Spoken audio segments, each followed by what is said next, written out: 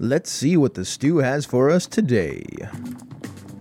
Welcome to the Gnomecast, the Gnome Stew's tabletop gaming advice podcast. Here we talk with other gnomes about gaming things to avoid becoming part of the stew, so I guess we'd better be good.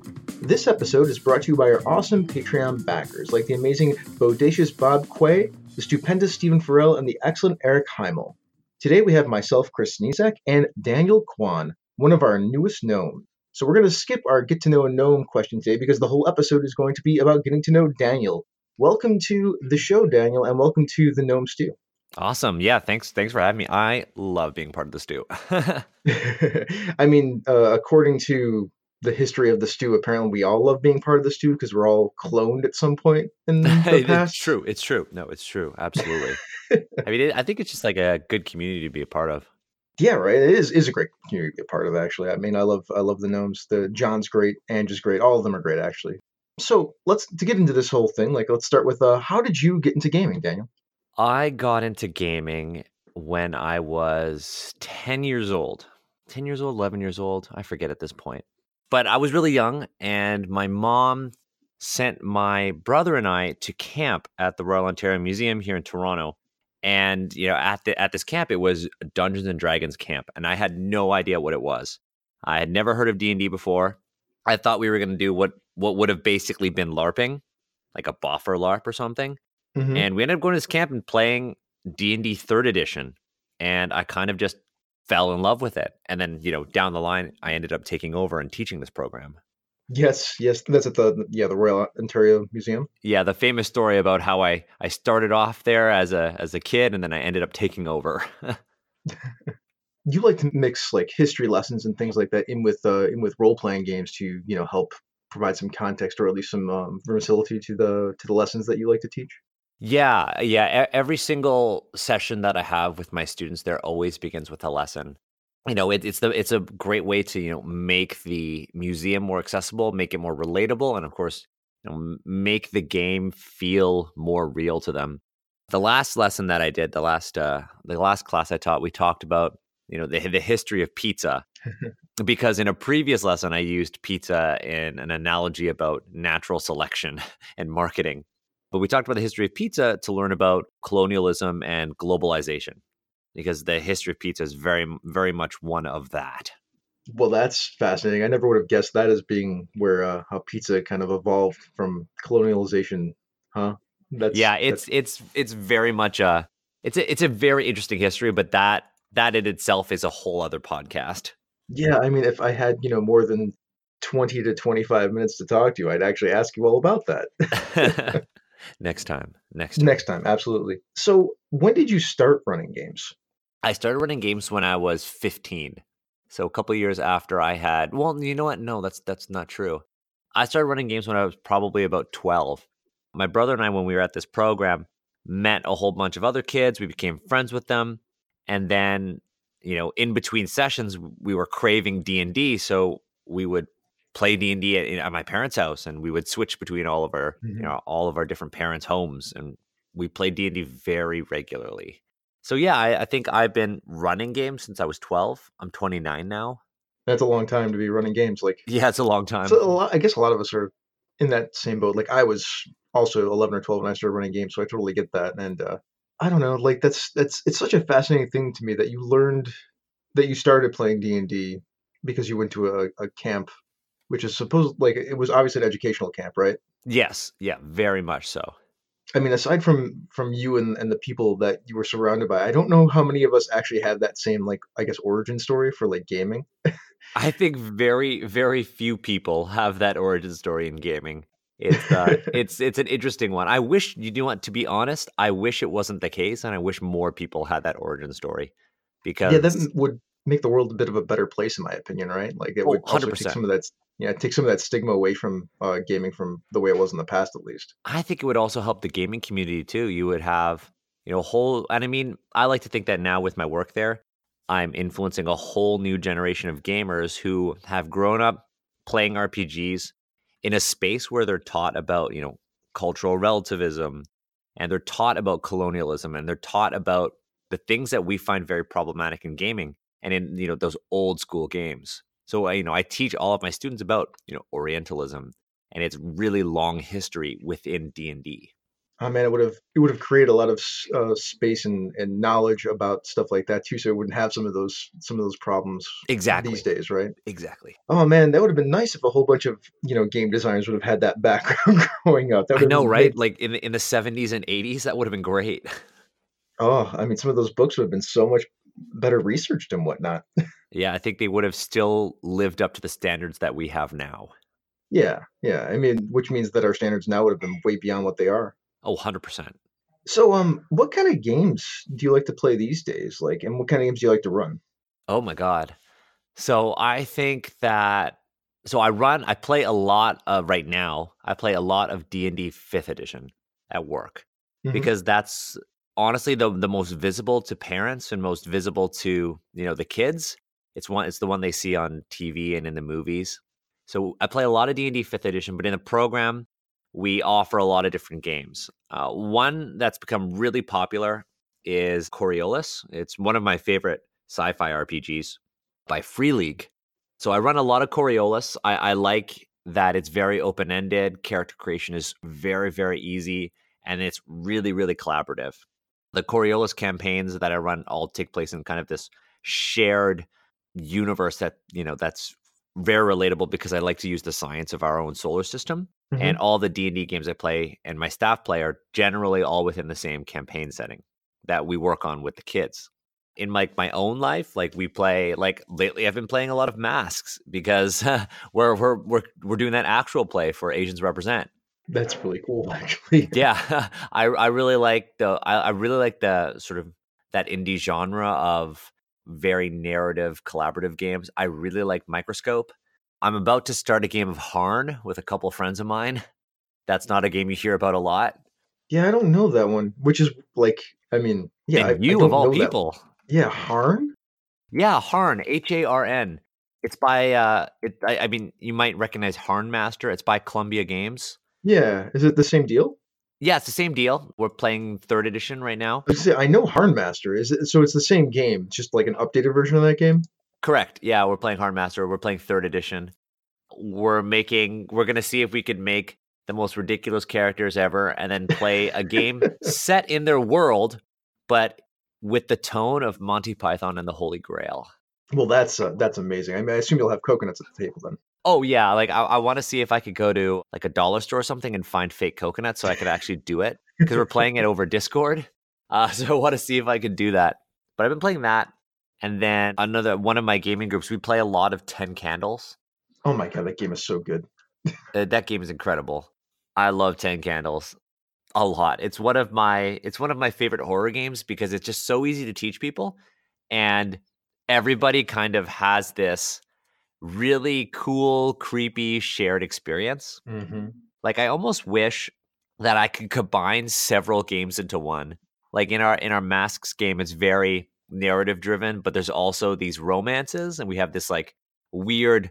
It's not a love triangle, but it's like a friend triangle mixed with a love triangle. Mm-hmm. And we joked about it on episode 0. I really want to have like 3 Jenga towers going between like the 3 PCs and play Jenga, like play Starcrossed Starcrossed with Jenga at the while you're same playing time Masks. as we play Masks. Oh man, that would be fascinating because I mean Starcrossed, like you're not supposed to be able to talk to each other unless you're touching the tower, so that would be interesting. Yeah, but then I'd have to think about the audio because it's an actual play, and there are some things to consider there. Yeah, there's a lot of space there for you to do some things like that, though. I mean, and if not Starcrossed, you could probably pick up some of the like the romance trilogy stuff that Emily Karabas wrote. Like that might work in there. That's a fantastic book. Yeah, it's so good, and all the hacks that are in it. Like I bet something in there would work. Oh yeah, man, I'll look into that.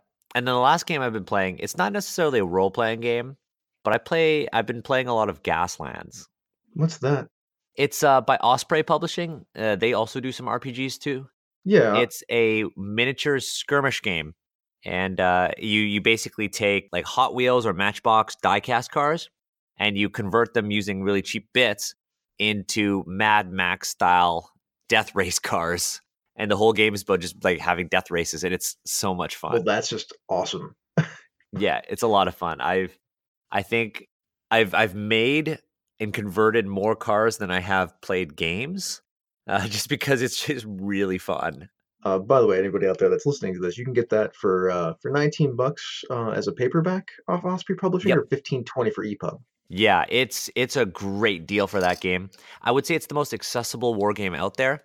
I'm gonna write a post about it for the stew, I think. But yeah, for like $19, you get the whole book, and you literally can use old Hot Wheels cars. You don't even have to convert them, and you can just print out all of your car, like I air quote, character sheets, and just have a lot of fun. It's the most accessible war game out there, and I love it so much. I think I'm going to pick that up. That sounds amazing. I mean, I love me some.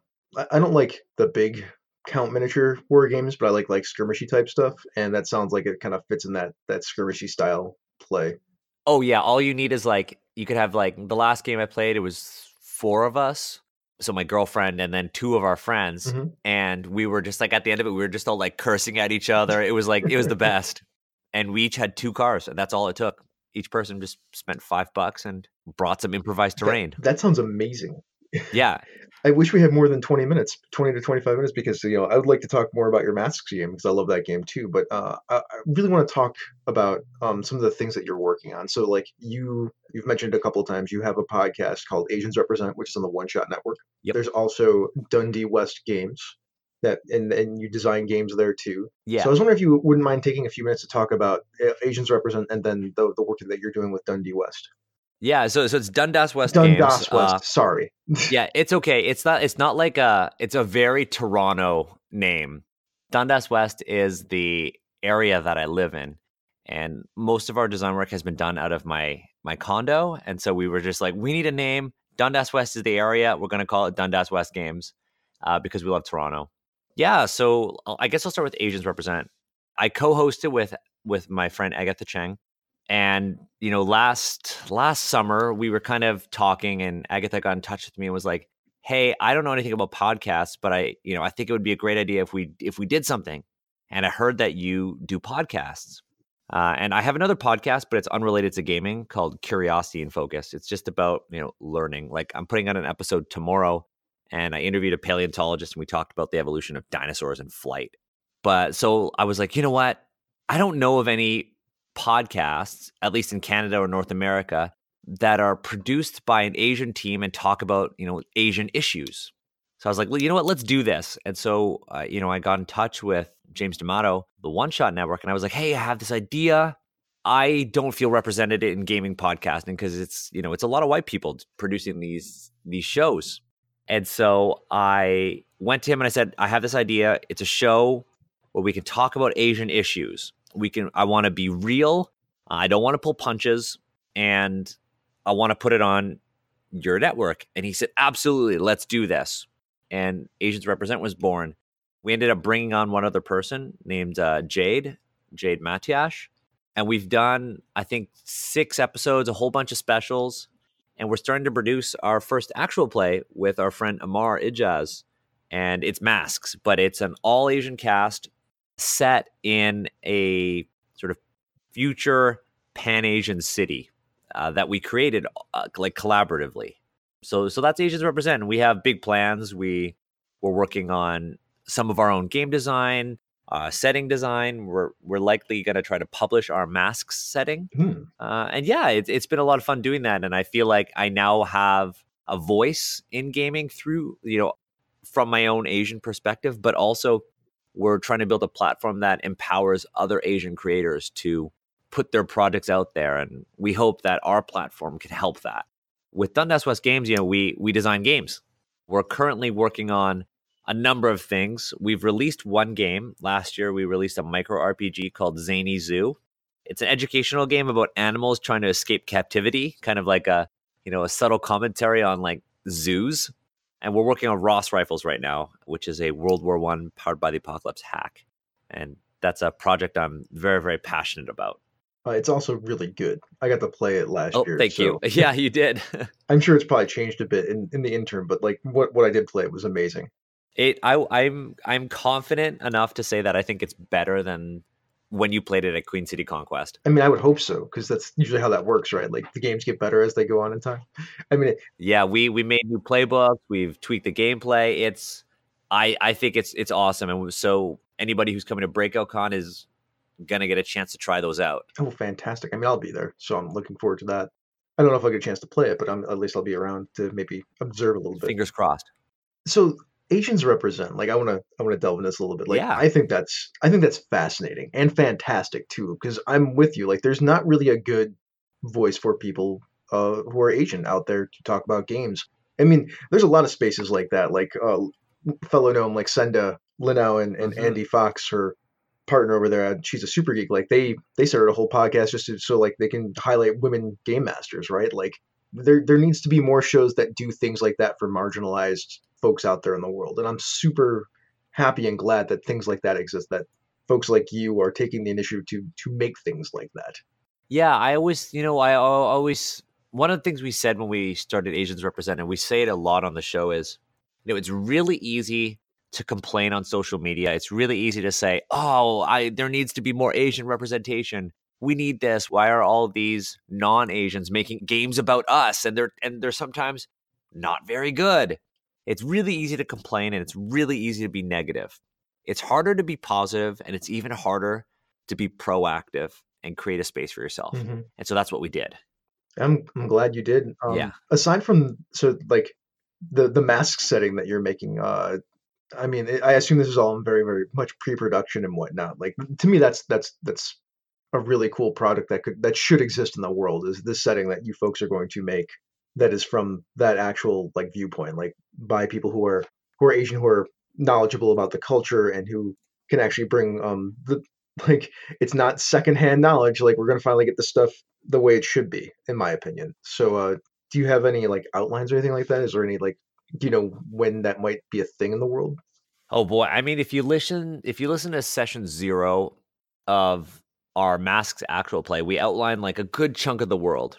And it's something that we plan on releasing with every episode. So our plan right now is we want to make the actual play as accessible as possible to people. We realize that it's, really difficult to listen to hours and hours of content.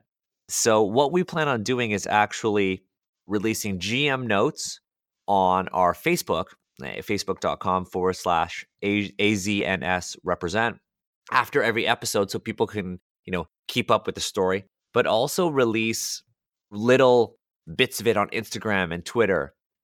All 4 of us, so, Agatha, Jade, Amar, and myself, are all taking notes on the world from the perspectives of our characters. And, I can confidently say that a year from now, we'll have something in a very complete draft. That's really cool. Plus, like, we all get to now, if we pay attention and follow along, we'll see this evolve as it goes, especially with the along with the game. So it's a really cool content creation. Yeah, and I think one of the things we want to encourage are, the community and fans of the show. We want people to be involved with that. Like, when us posting notes and details on social media, we want people to tell us what they like, tell us what they want to see, so we could make something that isn't just from our 4 perspectives, but everybody else's. Nice. Very nice. So I guess I have one last question then. So your work on this too, what kind of articles can we expect to see from you then? I mean, I feel like after this conversation, I think we have a pretty good idea, but like from your own words, what kind of articles can we expect? Yeah, well, I one of the things that I really want to do is, like, I obviously really like games, so I eventually want to write some reviews. I'm working on a review of Forbidden Lands, but I really want to play it before I actually go out there and write a review. I want to write something very comprehensive. A lot of what I'd like to write are actually about working in the industry and trying to help people make a living from gaming. I realized that the last post I wrote for the Stew was about being a professional GM and about my work as a professional GM. And I realized that a lot of people benefited from that. Prior to that, quite a few people had actually privately messaged me asking what I charge, what do I do, how did you start doing this? And I realized a lot of people aren't writing about this. It could be from, the fear of other people, getting in on their territory, or it could be from the fact that a lot of people don't think this information should be out there. But I really felt as though, everybody should try to benefit from my knowledge. So I want to take everything in my head that relates to gaming and education, as well as, operating as a freelancer in the gaming world, and put that on the Stew. So expect a lot of articles about education, gaming, representation, but also how to enhance your game through visual aids and through resources that you could find in your libraries or online. Because I do come from an academic background, which gives me a lot to work with when I'm actually operating as a GM. So I want to put all the knowledge in my head out there because I think it would be selfish to hold all of that knowledge for myself. So I want to put everything I can onto the stew related to education and gaming. Well, as a representative of the stew, I'm very excited to see those articles and very thankful that you were there giving that information to us. Oh, thank you. I mean, then the next one I plan on writing is either going to be that Forbidden Lands review or an article or an editorial, I guess, on my favorite tools for world building. Oh, cool. That'll be really cool to have. So we'll see what people want. I'm gonna probably put out a Twitter poll. Maybe I'll do that after this. I mean, you could do one and then you just do the other one, right? Like I could. It's just a matter of which one do I do first. Which one do you write first? So aside from DundasWestGames.com and the OneShotPodcast.com and looking for agents represent there, where else can we find you on the internet? Where can people find your work? The best place to find my work and everything else I do, because I also run Level Up Gaming, an organization here in Toronto that helps adults with autism and other disabilities develop and work on their social skills through tabletop games, be it board games or RPGs. That can be found at levelupgaming.ca. I do sensitivity reading and developmental editing for games. I'm working on 4 games right now. I'm not sure how much I can say, but it's on Twitter. But you can find, my contact information and all that at danielhkwan.com. Nice. All right. Well, time to do the outro. Yeah. This show is funded by the Gnome Stew Patreon. You too can become a Patreon backer by following the Patreon link on the Gnome Stew website to the Gnome Stew Patreon. This ad is brought to you by, I don't know, Dan, who's this ad brought to us by? Oh, man. I want to say that this ad is brought to you by the amazing Gnome Stew community and beyond. Because, I mean, one of the things I've noticed ever since I've started writing for the stew is that everybody, on the crew, like you, have been so incredibly supportive. But the gaming community, the wider gaming community, has been so amazing at welcoming new people in and leaving space for minorities. So yeah, let's say it's brought to you by you, community members. Fantastic. All right. Well, if you're enjoying the Gnomecast, you'll probably like one of the many other Misdirected Mark shows out there. Here's one you can check out. Advantaged Insight. One fan, one topic, and the best result. Advantaged Insight speaks to the fans of Dungeons & Dragons and what interests them for you. You can find all of us at gnomestew.com, at gnomestew on Twitter, and gnomestew on Facebook. So, Dan, do you think we avoided getting dropped in the stew this week? Maybe, but just narrowly.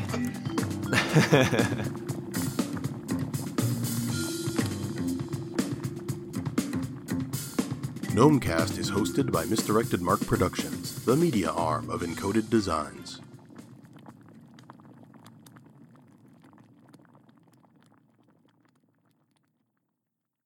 Well, if you're annoying, good thing we had it.